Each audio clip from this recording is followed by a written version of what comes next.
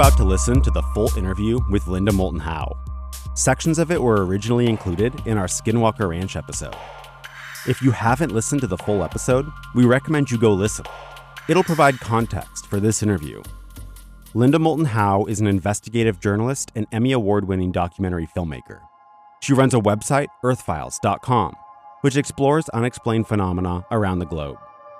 Linda had the opportunity to interview Terry Sherman for Art Bell's radio program, Dreamlands with Art Bell, on June 30th, 1996. We spoke with Linda about her experience interviewing Terry and her thoughts on the phenomenon at Skinwalker Ranch. In my growing up and going to Stanford University to get a master's degree in communication, where I made documentaries for 2 years with the Stanford Medical Center. I made a documentary for them that they used for 19 years after I graduated with my master's degree and sent me a letter thanking me for doing the documentary film. And my master's was on the Stanford Linear Accelerator's first efforts to get computers to do analysis of atomic bombardments. And when I graduated from Stanford, having made documentary films for those 2 years, I was hired by KNBC in Los Angeles to be a normal street reporter covering everything from murders to the Oscars to all kinds of things. And then I was hired to go to WCBB in Boston, the ABC station, to do their medical programming for 2 years. And it was like going to med school. And out of all of that work, I was also asked to do work in science, and I interviewed people like Carl Sagan and others. And that's where I received, as a producer doing the science and medical work at the station, a participation in the Peabody Award. And from there, I was hired to be director of special projects at the CBS station in Denver, Colorado. And my job was to produce documentary films, live studio programs, and news segments on all types of issues affecting the state of Colorado, with emphasis on the environment, science, and medicine. Now, up until the summer of 1979, having graduated from Stanford in 68, so a decade of working in hard news, documentaries, studio productions, there was a headline in the Denver Post and the Rocky Mountain News on the same day in the summer of 1979, "Bloodless animal mutilations return." And what caught my attention as director of special projects was return.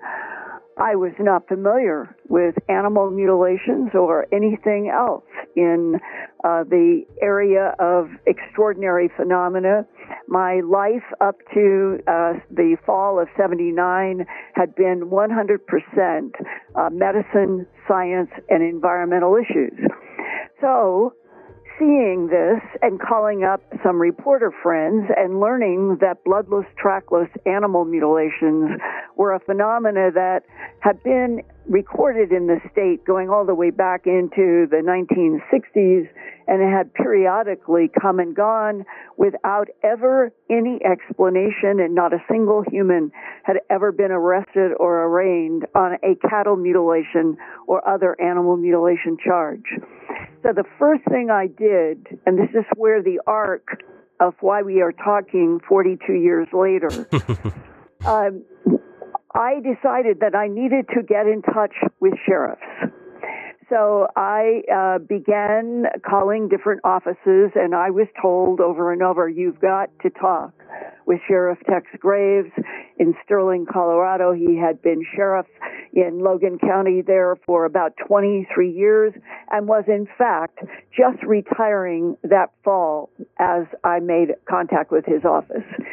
And the invitation was for me to come up to where he had been moving officially from the sheriff's office into a small shop where he was going to spend his retirement years. And I think that's why he was so honest with me that day.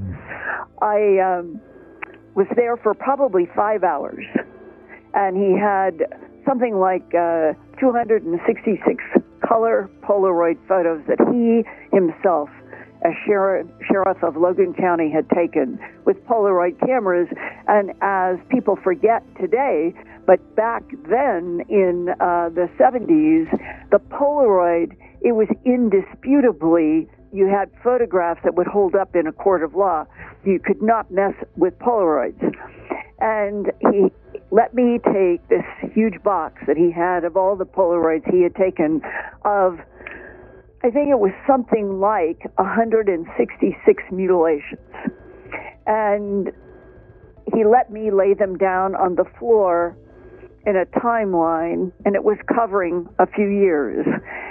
And there was one that stood out, and I'm going to share it now to give you sort of the beginning reason for why I could not ever turn away from that floor in that retiring sheriff's office and all those color Polaroids ever.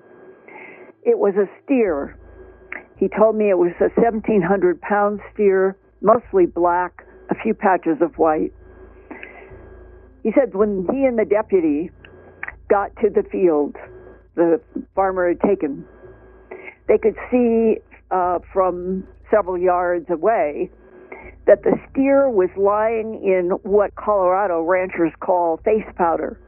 That's when it's dry summer and there's no grass and it's dust. And this animal is lying on its right side with its front legs and hooves so perfectly together that it was as if they had been glued together, as the sheriff said. There was not one line of struggle, and over everything else, as they began to approach the dust powder with the 1,700-pound black steer lying in the middle of it, sheriff said, I yelled to the deputy, don't walk to the animal before we have documented there is not a track around this body, including there is no steer track. How could this animal have gotten here? There's only one answer. He said he pointed up to the sky. He said this animal clearly has been put down here from above.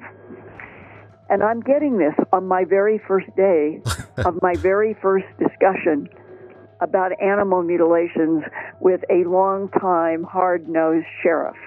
Now, what they learned next is what has haunted me over the last 42 years. And it haunted Sheriff Graves. He said this was a case that made it hard for him to sleep. As they started moving in with their cameras, already having documented that there were no tracks in the face powder dust, they realized that the steer, as they had approached from the tail, they realized that the steer's head was down in a hole. The sheriff said he took out one of his measuring rods. It was 8 inches deep, but the rest of the body was absolutely perfectly horizontal. Those hooves as if glued together. And he said, the deputy said, Sheriff, what do you think happened here? This body didn't move, but look at this hole. And the sheriff said, the only conclusion that I can reach, and that's what I said to the deputy, whoever did this, whoever put this animal from up above down onto this ground, decided that they would take the ear, the eye, the tongue, the jaw flesh, the genitals, and the rectum tissue, while the animal was paralyzed, but they left the head unparalyzed. And in the agony of having the excisions taken, the animal dug the hole with the head because it was the only part of the body that could move. Now, this is where we now walk into the true path of the phenomena of UFOs, human abductions, animal mutilations, skinwalkers, all of it. And that is that we are dealing with not humans in the animal mutilations, not humans in the human abductions, not humans in the skinwalkers. We are dealing with what law enforcement would begin to tell me the truth about as I worked for 9 months solid on the film A Strange Harvest. And if I compress those 9 months, it would be like I started on the path in Sheriff Tex Graves' office looking at those Polaroids haunted by the series of the steer that had been paralyzed except for its head. And the question that I asked the sheriff that day, do you imply that whatever was doing the mutilations purposely was doing some kind of a laboratory test on this animal? Or was it just pure cruelty? And he said, I don't know. But whatever has done this has done it to hundreds and hundreds of other animals throughout the United States, Canada, around the world. We know it's going on around the world. And Linda, I'll save you some time. The perpetrators of these bloodless, trackless animal mutilations are creatures from outer space. I've seen the lights with my own eyes. I have traveled with reporters who have had good tripods over and over again. Big Bertha, that was a name that the people that lived in Sterling, Colorado in the early 70s, there was a light that would come and was associated with the animal mutilations, and they began to name it Big Bertha. And you can even do a search in Sterling, Colorado for Big Bertha, and it will take you to the UFO sightings and all the animal mutilations in the early 1970s there. And from that point on, every part of me that had always been hard science, I loved astronomy, I loved all the work I did in medicine, the Stanford Linear Accelerator, everything that I loved about going after facts. I like truth. I like facts. And what I then found myself in was beginning to walk in a path, the first of its kind in my existence, in which I was hearing the descriptions of ranchers, deputies, sheriffs, reporters, ranch hands, that all added up to something from outer space was in the skies of not only Colorado but around the world, and its focus was upon tissue and fluids, not only from cattle, but from every domestic animal you can think of. They've all been subjected to the same bloodless, trackless mutilations, goats and sheep and horses and pigs and rabbits, going into wild animals, foxes, deer, reindeer, a whole huge gamut.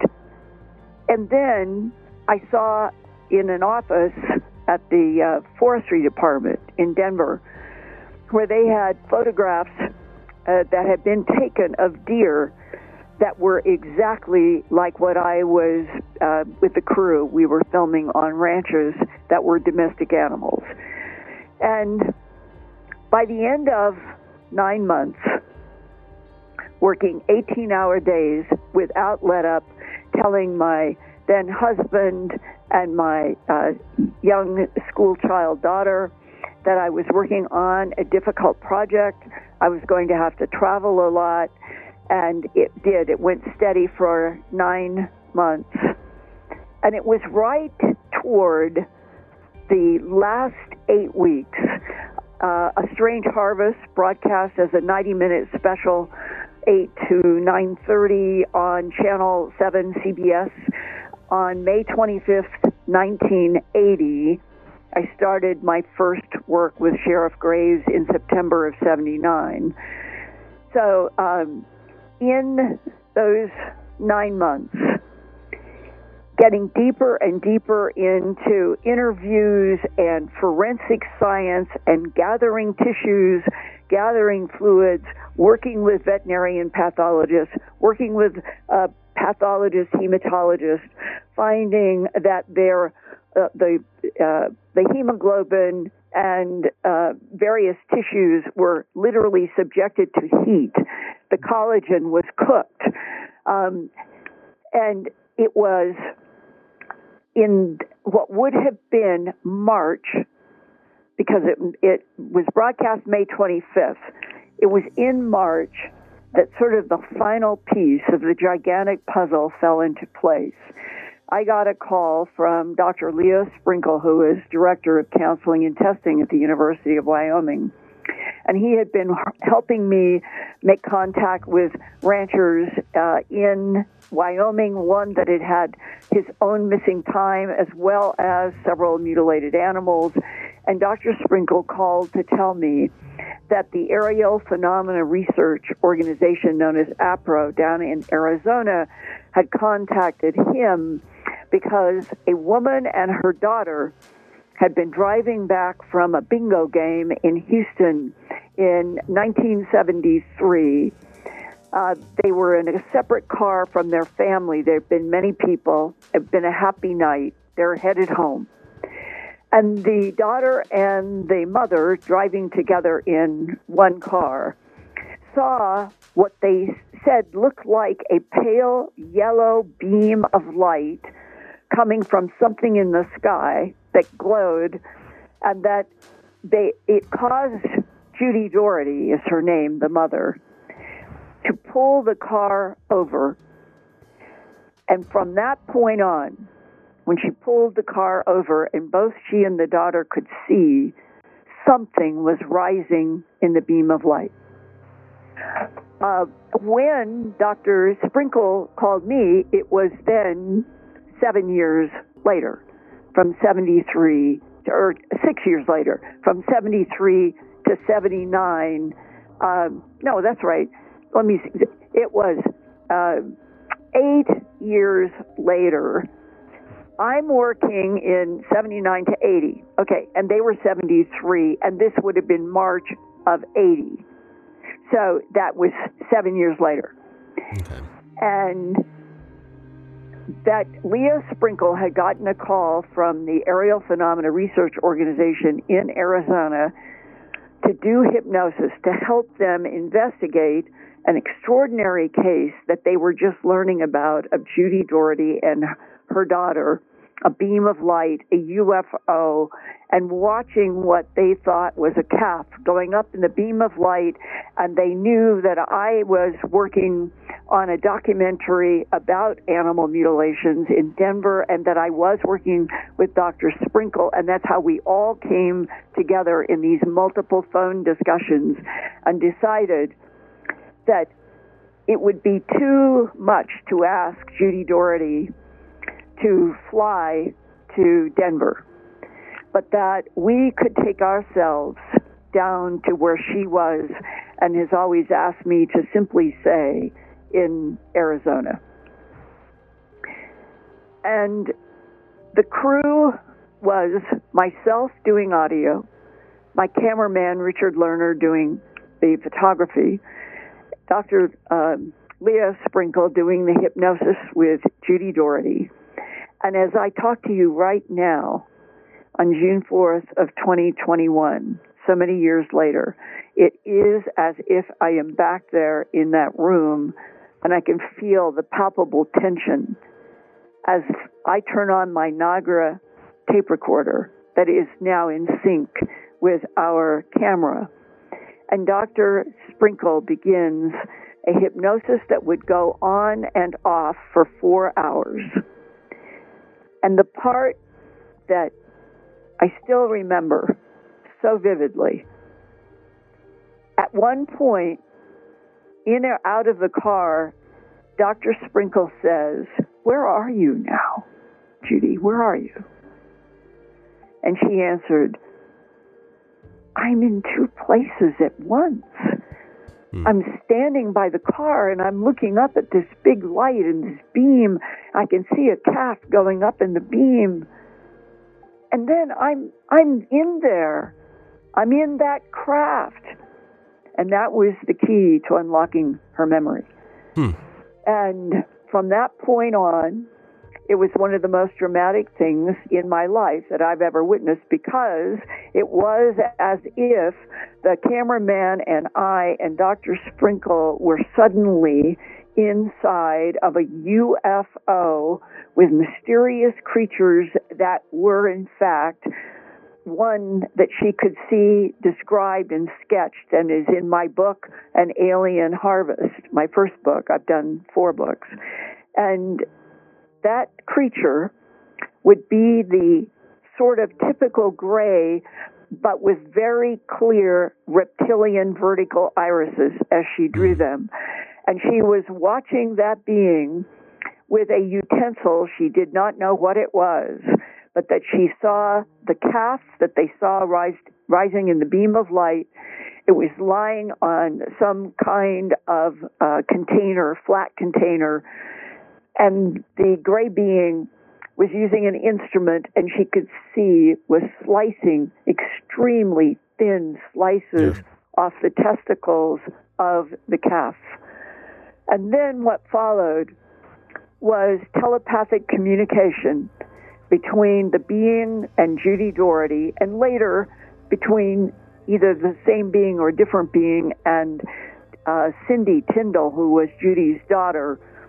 And they both had the impression that whatever was happening, that the beings were trying to communicate that they were monitoring a poison in the environment of Earth that was also in the atmosphere of Earth, and that they were doing the monitoring through these tissue samples. Now, as I talk to you today on June 4th, 2021, I'm not trying in any way to say that is the answer to the animal mutilations. I'm bringing up what they were told, and that I am now sophisticated enough over 42 years to know that my bottom line, we are dealing with extraterrestrial biological entities in some cases. We are dealing with 100% artificial intelligence in other cases. The mixture of organic intelligence that's very advanced beyond us, mixed with artificial intelligence, is a key to how the UFO, UAP phenomena has interacted on this planet for at least, and I'm going to give a figure that may seem shocking, but it came from a man who worked on UFO, ET, monitoring and analysis for 23 years for the Defense Intelligence Agency. And he told me that our government of the United States had proof, and he stressed proof, that the gray beings, the tall Nordic beings, reptilian humanoids, a lot of artificial intelligence, a whole huge mixed bag, had been using Earth as a laboratory for at least 270 million years. And when I said, "Sir, what is the proof?" he said, "It is too dangerous for both you and for me if I told you." Now, I'm collapsing 42 years into a few paragraphs, and I'm coming to that last discussion because of everything I know on June 4th of 2021, the animal mutilations, the human abductions, the men in black, the shadows that have come in people's rooms, the little orbs of light that often are in people's rooms as children from age 4 on, the basketball-sized glowing spheres that people see later. All of it is part of an interaction, exactly as the Defense Intelligence Agency analyst told me in December of 1999, that extraterrestrial biological entities, 3 different civilizations of them, that compete with each other, are in conflict over Earth as a laboratory that each of those civilizations wants for their own experiments, is what our government is studying.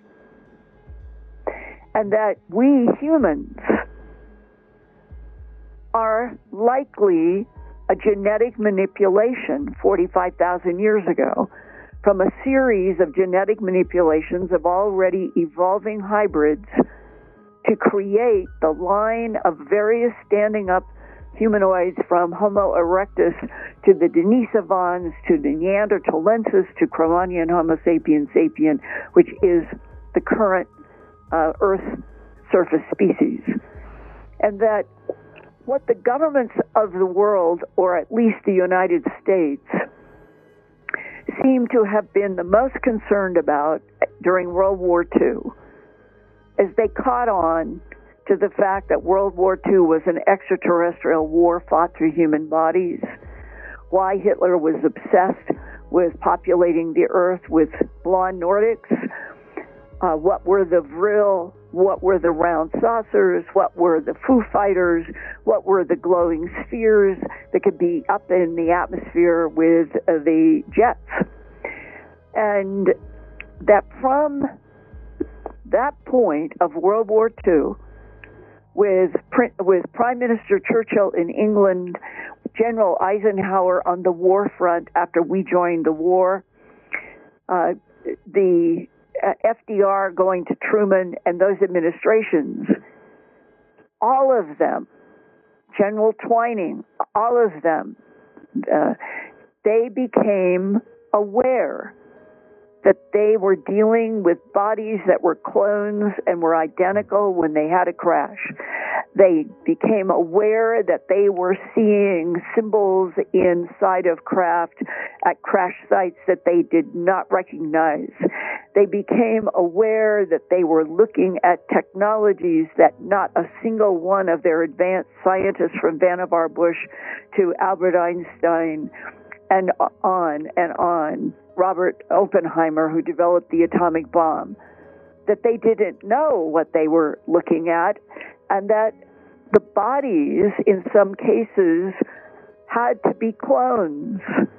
And one of the questions that would have been dominating that decade of the 1940s for all who knew exactly what was happening in terms of what we were retrieving, even if they didn't understand it, was, if you are finding that 3 bodies or 2 bodies in a crash in Missouri are clones, the cells are identical body to body, the next logical question that must have been asked by those men in the 1940s trying to figure all this out, it would have been, if these bodies are clones in a spaceship, who made the clones? And that's where we are today. Yeah. Wow. So this phenomenon that you're talking about, I mean, I think, given the fact that we're looking at the experiences of the Shermans on Skinwalker Ranch, you think that this phenomenon that you're discussing is the same phenomenon that manifested within their own experiences on the ranch. I did an interview with Terry Sherman back in 1996. In fact, it was on the last day of June of 1996, and I did the interview with him for Dreamland, in which I was doing the reporting and Art Bell was doing the hosting on that show that eventually led and split off to doing Coast to Coast AM. And during that period of time, both Art Bell and I had worked with Robert Bigelow, who he was a businessman based in Las Vegas who was becoming very interested in the UFO phenomena. And he was listening to the interview that I did on June 30th, 1996 on Dreamland Radio, when he heard Terry Sherman talking about all of the high strangeness on a ranch that they had purchased just a couple of years before in 1994, when he and his wife Gwen wanted to get what they hoped would be away from cities, out into land that they could live in peace and raise their kids, and everything would be pastoral and wonderful. And 2 years in, their ranch, which was, a lot of people probably have heard of Fort Duchesne, Utah. This is a little tiny town, which is sort of south of Fort Duchesne. And some people refer to it as Vernal. Ballard is another. They're little tiny towns, and it's mostly ranch country. The night that I was doing the interview with Terry Sherman, I will never forget that he was talking about how they had mutilations, they had been having disappearing cattle, they had been finding circles and ovals in their pasture grass that was scorched, burned. They had no other way to put it. Think of normal green grass, and then think of inside of that normal green grass, there is maybe an oval that is maybe 5, 6, 7, 8 feet long, maybe 5 feet wide, and it is so crunchy that it literally could catch on fire, that they had seen an oval go in to the grass fresh. The grass is fresh. And one of these dry, burned, crisp ovals is suddenly there, and they had actually seen one catch fire, so that it went to a very abnormal dryness. And then I associate that with animal mutilations all over the world. That is a very common characteristic when people find those kinds of ovals and circles in grass. They also found 14 different triangles that were pressed into the ground, into the pasture. 14 triangles, that is somebody sending a signal of some kind, whether you understand what it is or not. And then after they had 7 animals that disappeared, they had 3 mutilations. They only had like 100 and some cattle. Yeah. And one of the ones that shook them to their core happened, it was toward the end of 95, I think it was in December.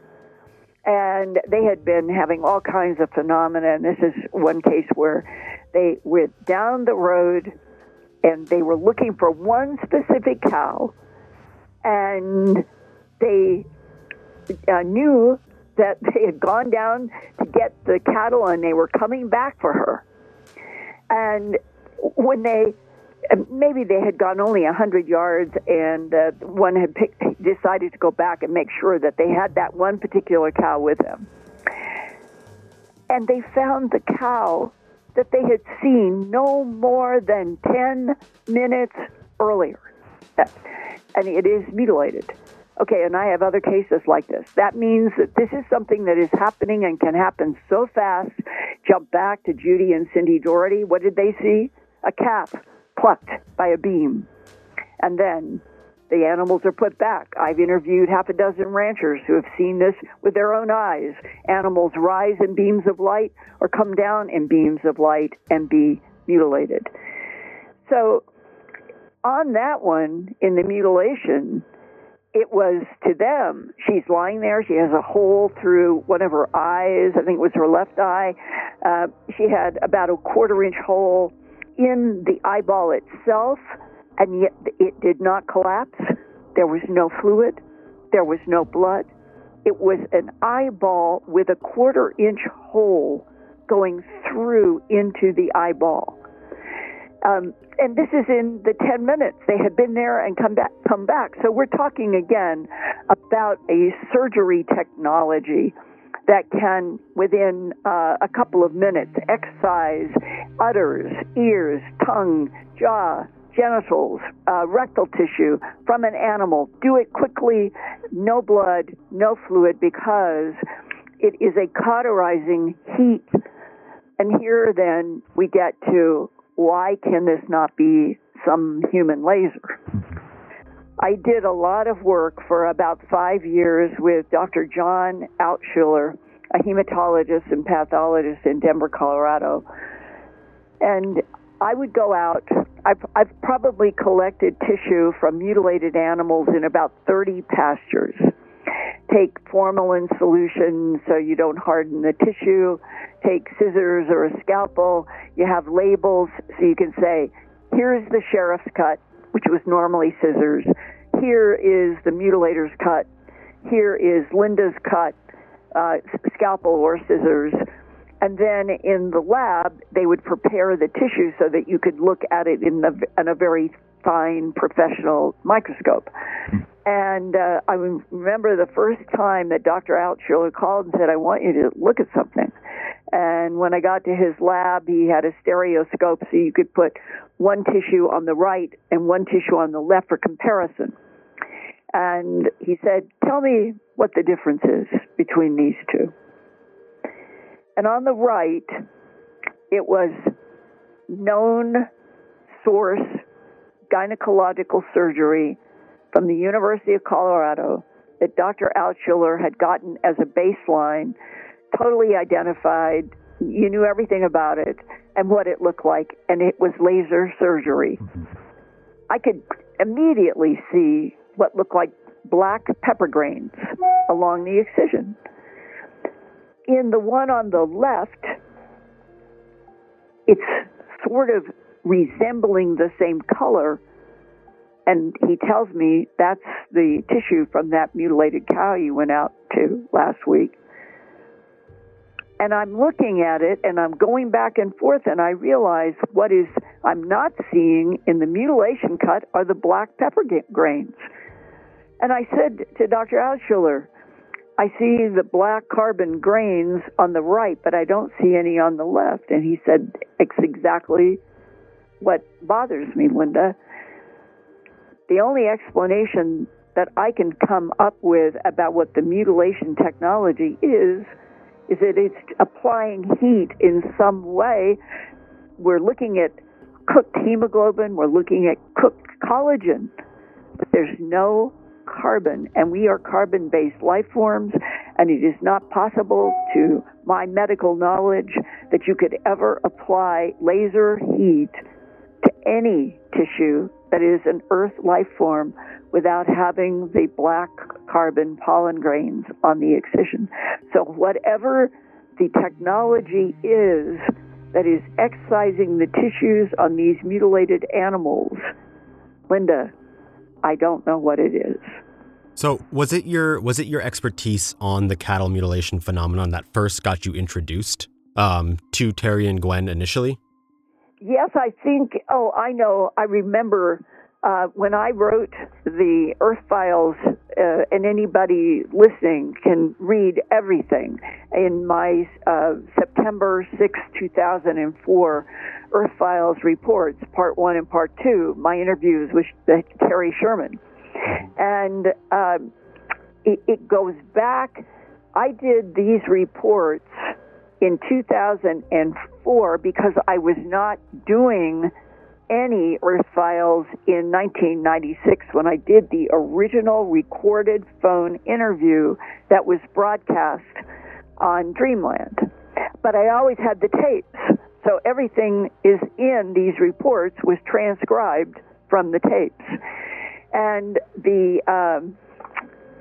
reason, going all the way back now to June of 1996, when I did the first interview, I had gotten a call from a man who had always been sending letters and saying that he was in the Utah area. His name was Ryan Layton, that he was a UFO researcher. He had a good friend in Roosevelt, Utah. They were studying Bigfoot, crop circles, everything. Okay, so Ryan Layton is the one who called and said, you've got to talk to this rancher, Terry Sherman, and his wife, Gwen. And so did you have a chance to talk with them before doing the radio interview? And kind of what was your initial sense from talking to them in terms of like what kind of people they were and what their credibility as witnesses were? No, I did the interview, was the first and only conversation with them. And I did not know them as you would know people I interviewed. And then I knew about the story from all of the various reports and from Ryan Layton. But I'll tell you, Terry Sherman came across to me as a reporter has a sixth sense after you've done a lot of interviews. When you're dealing with somebody who is honest or deceptive or nervous or whatever, you within 10, 15 seconds of hearing most people's voices, I can tell sort of a lot about them. And Terry Sherman came across to me as a man who was a straight talker, who was frustrated that he and his wife had moved their family into this ranch with the idea of peace, and they got the opposite, and that he was angry. That was the underlying emotion talking to Terry Sherman, was how upset and angry he was. And I will say that of all of the things that he described for me out of that relatively long interview was, I had asked him a question that I often ask people. Maybe I'm looking to see whether they have any insights into being abducted, missing time, and there's certain questions that you ask that can open up huge balloons in people if they've had the experiences. And I said to him, I wanted to know if he had ever seen something that he thought was like a craft and gotten any telepathic communication. And what came was his anger, his frustration came bubbling up. And here's exactly, he said that night that his wife was near the end of her rope because these little red lights, tiny red lights, kept coming into the kitchen. The kids were sort of scared and sort of angry, and everybody was emotionally upwrought this night. And she wanted the red lights to go away. He wanted the red lights to go away. The kids wanted the red lights to go away. And it was almost as if, imagine this scene, that you are standing in your living room or in your dining room, and there are these little red lights about the size of a dime or a nickel, glowing red, and there's many of them, and they are just moving around your house like they own the place, and that there's nothing you can do. And you don't understand where they're coming from, but you know that you have lost 7 cattle have disappeared.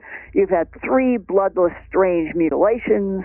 You have seen what the native Utes and Navajos would call a skinwalker, which is when something like a big wolf can change into a man, or a man can change into a wolf. The skinwalker is the person who can walk into and out of different skins. All of that, by this night, had been overwhelming their life. And he said, I looked out a window with my wife and those kids so wanting those red lights to disappear, and I just was enraged. And then I could see more orange lights down in the pasture about half a mile away. And he said, I just grabbed my rifle with the hunting scope, and I raised up that, I think it was a 50 power or something scope. And he said, and I'm looking through, and I can see these multiple orange windows, and I know it is a craft. And he said, I just started running. I took off. I don't care. I want to confront this. And he ran. He got down below what he thought was huge. He wasn't sure how big it was because basically he was seeing these orange oval lights. And when I asked him, when you get down there, what are you seeing? And are you experiencing any telepathy? And he said, yeah, I got down there. I got right under this thing. And he said, and then I couldn't believe it. I'm looking up through this window or something on the bottom, and there are two men there, and they are arguing. And I said, well, arguing, what do you mean? He said, well, there's a man, he's huge. He looks very human, but he's much bigger than we are. And he said he had a full beard, and he was dressed in what and this is a quote, I would say it was military-type dress, kind of charcoal to dark gray. And I asked, did it have any symbols? And he said, yeah, it had a red square on the collar that was outlined in gold. And he said, I could see something inside of it, but I couldn't tell what it was. And then he goes on saying that this man, 6 to 8 feet tall, the large man, is arguing with a smaller man with very fine features, narrow nose, very high cheekbones. He stressed that the ear tips were back more than a human's, that it had a cap on. Now, this was very interesting to me. I remember talking to him on the phone. World War II, where the Germans wore the wool caps, he said. Well, guess what? Betty Hill, back in 1961, when she and her husband were taken from the White Mountains in New Hampshire, what she did a very fine illustration with an illustrator. And what is that? A kind of gray-skinned being. It has one of those wool caps like the Germans were depicted in World War II. And he said, let me read this to you. At one point, Mr. Sherman said it appeared as if the two men were arguing. Suddenly, he thought he could hear their voices and had the impression that some part of himself was suddenly inside the craft briefly, where the two men were arguing. He felt like he was in two places at once, exactly as Judy Doherty had said back in March of 1980 when Leo Sprinkle and I were doing the hypnosis. Okay, so this is now Terry Sherman saying it feels like he's in two places at once. He's inside the craft where the two men are arguing, and then he is on the ground below the craft as if he were in two places at once, and then as he is back on the ground, looking up through the lighted orange hole where the two men were, he could hear one of them say, quote, it wouldn't do any good if we tried to explain to him, because he would never understand what we are doing here, close quote. There's just something the thing that's grabbed my attention so much about this story is it's such a blend of something that seems present, physically present, like something that's technologically based, but then we also have these elements of what I would almost call like poltergeist elements, but also psychic phenomenon that seems to span the whole breadth of unexplained phenomenon. I guess in your opinion, and maybe from what you gathered from Terry himself, did he think that there was a physical, these are creatures from outer space, or did he think that there was something maybe even more, maybe, I don't know what the word is, more ethereal, spiritual in nature to this experience that he was having? I think without question, he and his wife associated everything with the UFOs that they had been seeing since they moved in there. And 94, 95, 96, before he finally sold the ranch to Robert Bigelow, and that was because Robert Bigelow was listening to my interview on June 30th in 1994, and it was then around that time that Bob Bigelow then sought out Terry Sherman, very interested, knowing that the family was beside themselves and they wanted to move. And so he made them an offer, and they accepted. And then what Bob Bigelow then tried to do was to work with government agencies and independent investigators and so forth to study the Sherman Ranch, as it's come to be called, or the Skinwalker Ranch, like you would take on a scientific project, and you apply scientific method and you document trying to get down to understanding the source.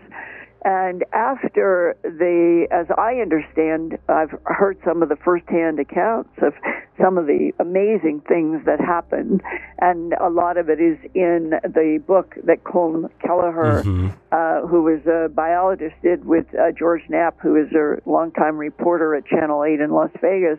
Hunt for the Skinwalker. Science confronts the unexplained at a remote ranch in Utah. Well, they confronted all right, but did they really understand what they were dealing with? I'm not so sure, except that I myself have had a hypothesis for some time.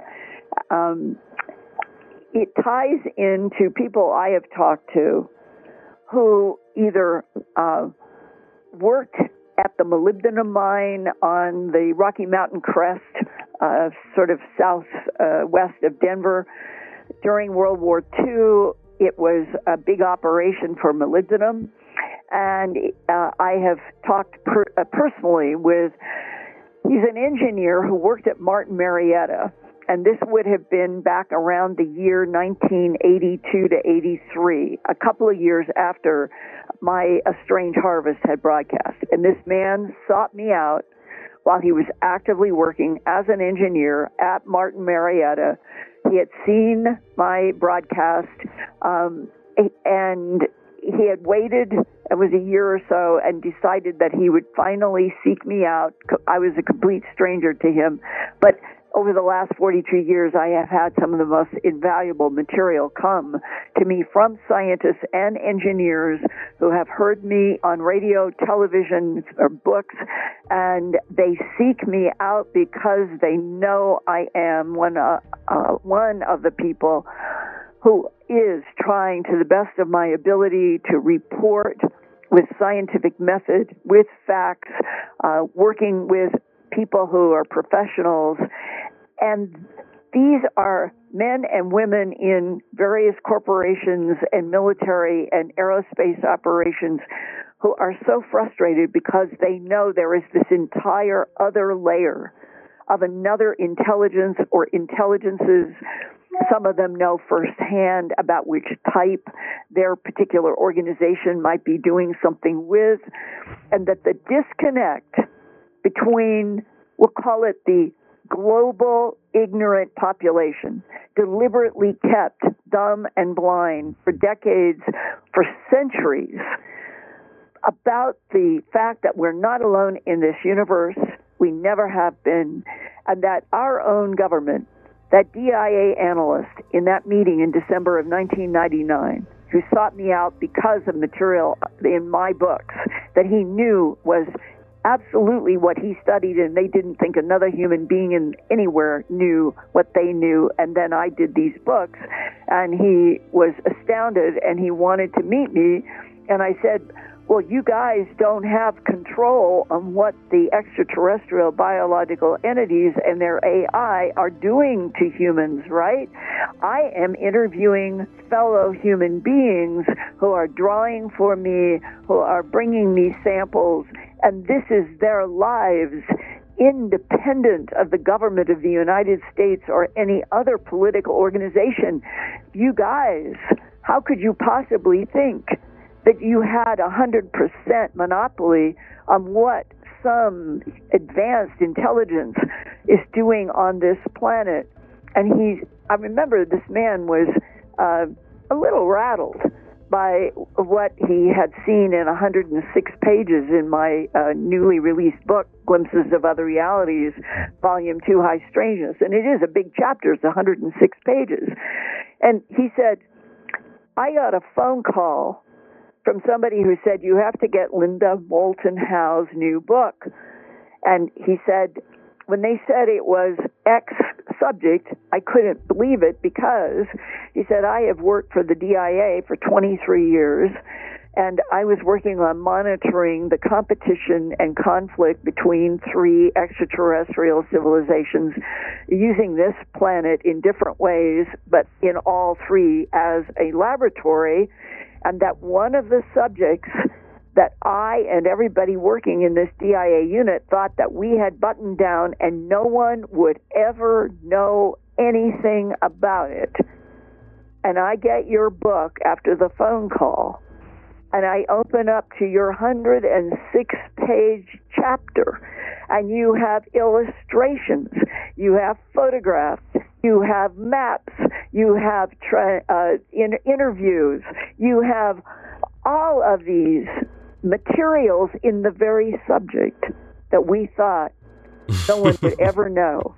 And what is it? It's the what the abductees call the resurrection technology, that people have been exposed to seeing their bodies and other bodies, both human and extraterrestrial, inside of glass tubes big enough for human bodies or even bigger bodies, and with light that is at the top and the bottom of the tubes with a purplish gas inside, and that in these half a dozen cases in Glimpses of Other Realities, Volume 2, High Strangeness, the non-humans communicate telepathically to the human abductees.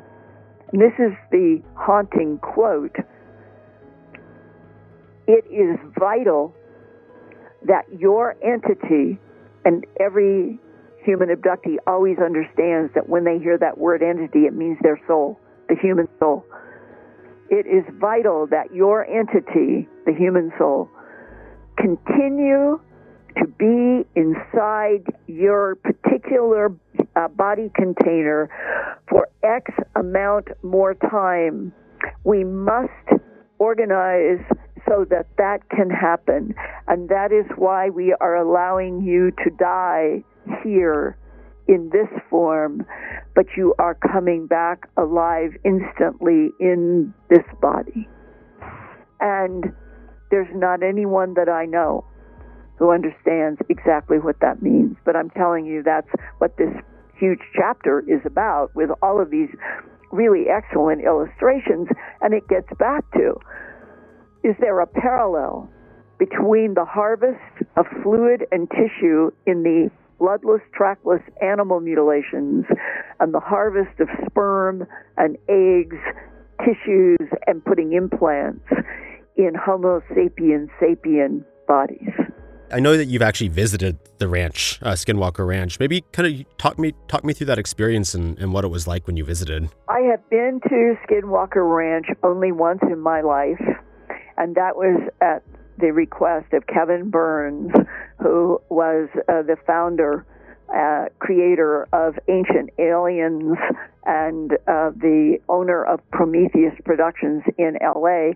I'm in my 14th season of working on Ancient Aliens, and Kevin Burns called and said, I really want you to go in this first season of the Skinwalker Ranch.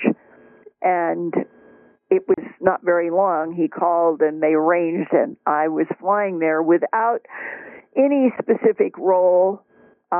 He wanted me to be there. And unbeknownst to all of us, that on the afternoon that I got into the town nearest the Skinwalker Ranch, they had a report of the death of a cow. Well, as it turned out, it was definitely not a mutilation. When I got to see it, it was not a mutilation at all. But it was a very strange and eerie way to go, so that one of the first events at the Skinwalker Ranch was the death of a cow. And here's what I can say. The ranch went from the Shermans to Robert Bigelow. Robert Bigelow hired various people, and they had military and intel trying to study the phenomena, and they all became extremely spooked by what was happening on the ranch. It was during that period of time that it went from being called the Sherman Ranch to the Skinwalker Ranch because of all of the spooky phenomena and the association of the Utes and the Navajos that are in the Uinta Basin of Utah, that for centuries, you go back 300 years, and the Uinta Basin has the same reputation now as it had with the Utes and the Navajo. And that had to do with seeing beings change from wolves to humans, and always the Skinwalker was associated with things dark, evil. And so in this transition, finally, I guess Bob Bigelow got to a point where he didn't want to be dealing with the spooky place. And Robert Bigelow ended up selling the ranch to Brandon Fugel, and with the idea maybe that scientific research of some sort would continue in this very odd Uinta Basin that is literally centuries of Native American stories about things that go bump in the night, that can appear as a wolf, a human, anything, and is dark and has darkness on its mind. And that's how it came to go from the Sherman Ranch to the Skinwalker Ranch. And today, as we are in 2021, I think it is one of those places that unless we went deep and dug down, if we had the ability through ground-penetrating radar to get down deep enough, this might be one of those places that we would finally firm what I have been told for at least 2 decades, that the non-human intelligences that use this planet, genetically manipulate this planet, are on our moon, are based in Mars, have a base inside of other parts of the solar system and on out to the Milky Way galaxy, that what they do is inhabit planets and moons very often extremely deeply, and that they know how to do it because they have the ability to do instant advanced computer spherical geometry analysis of where there are basins, maybe 50 miles below the surface of something, and that it's not going to be swamped by a melted core or something. And that when you start thinking about it, that if you are an advanced intelligence that can roam through the entire Milky Way galaxy and beyond, the surface of so many bodies, planets, moons, asteroids, they must be unstable. There must be much that is unstable. The suns, like recently, Alpha Proxima, or Proxima Centauri, there was this huge burst of UV light from that sun that is 4.2 light years from Earth. And the announcement from scientists was if there had been any light, or if there had been any life on that planet when that sun burst, that everything would have died. And I think we, Homo sapiens sapien now in the 21st century, we really truly are like babies going into first grade and in elementary school for the world, while our intel and our military have been coping with the unidentified flying object, unidentified aerial phenomena since World War II. They know a lot. They know so much more than they are saying now. And it leaves me always with this final question on everything I do. Why shouldn't the entire Homo sapiens sapien population be told the whole truth and nothing but the truth that every government and political organization has learned since World War II?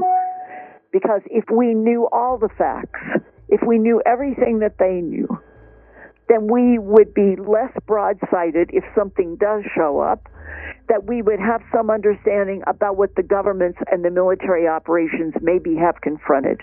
And that, as the remote viewers have told me more than once, and more than two of them have said this, when they have done remote viewing of other consciousness in this universe, that they always get the impression of other consciousness, and that it ranges from friendly to neutral to hostile. The smallest number in those three groups, from the point of view of the control remote viewers, is the hostile. Smallest. If the friendlies and the neutrals are much bigger, then why can we not move in this decade into that knowledge, into understanding that we're going to be introduced to other life forms? Some may look just like us, and some may look like standing up reptiles, and some may be the strange grays that are largely artificial intelligence. But if we would start being educated about the truth and the facts, we might actually get stronger and take comfort that even when we did not know that we were not alone in this universe, that there were friendlies and neutrals that were protecting us from hostiles. Do you expect anything to come from this UAP report to Congress this month?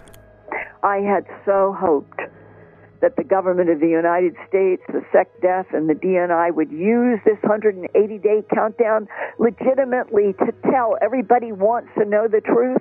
And if they announced it and said, we are not alone, yes, we have been dealing with these different civilizations, yes, they are the explanation for the Anunnaki and the Sumerians and going back and back, everybody would have handled it.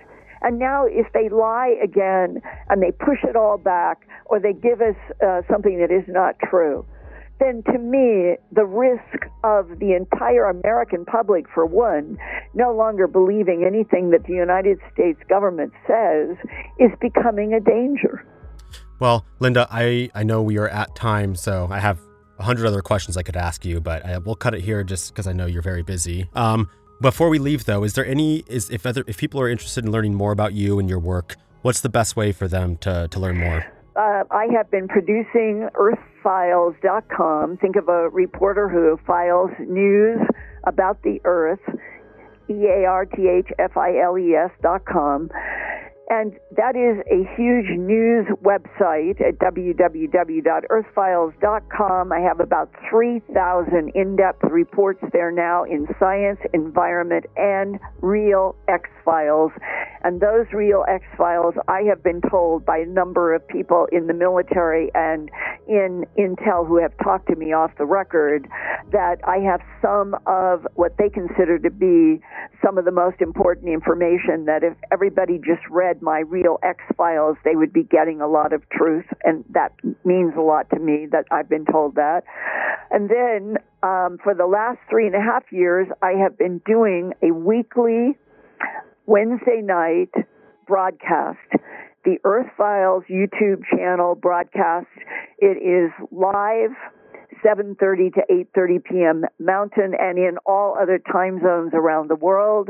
And we are getting up to 60 to 70 countries being represented in the audience now in Wednesday nights. We have broken through. We're getting close to 177,000 subscribers. And it is the best feeling that at a time that is this uncertain, that I'm on Wednesday nights, more and more people are coming from the United States and around the world with their own incredible stories, with their own perceptive questions, and we are having real dialogues, and I am trying to provide mini docs with each Wednesday night broadcast about a subject or a person that I think is important.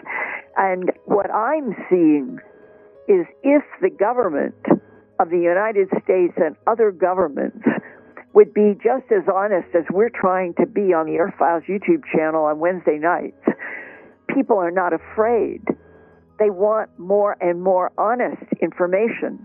What they want is the truth. And I am a longtime journalist. Science, medicine, and the environment. Facts mean everything to me, and that's what I have been trying to report since the fall of 1979, when I went into the first pasture and got to see with my own eyes the first bloodless, trackless cattle mutilation, and that I have seen dozens and dozens and dozens more of these animals. And I don't feel fear as I talk to you. I try to let people know we are dealing with other intelligences who, if they wanted to, could have harmed us a long time ago. And that we need to keep going, asking as many questions, asking our governments and military to tell us the truth. Not because there's something to be afraid of, but because there is other intelligence for us as humans to join with in understanding the universe that we live in. If you enjoyed this episode, please leave a review on your favorite podcasting app. It helps get this content in front of more listeners, which means we can produce more episodes more often. Visit our website at www.strange-phenomenon.com for a full list of sources and more episodes. You can follow us on Twitter and Instagram at strange_phenom and on Facebook at Strange Phenomenon, all one word. Strange Phenomenon is hosted by Ray Tarara. It's written and produced by RJ Blake and Ray Tarara. Theme music by Tara Monk. Additional music provided by Sergei Cheremizanov.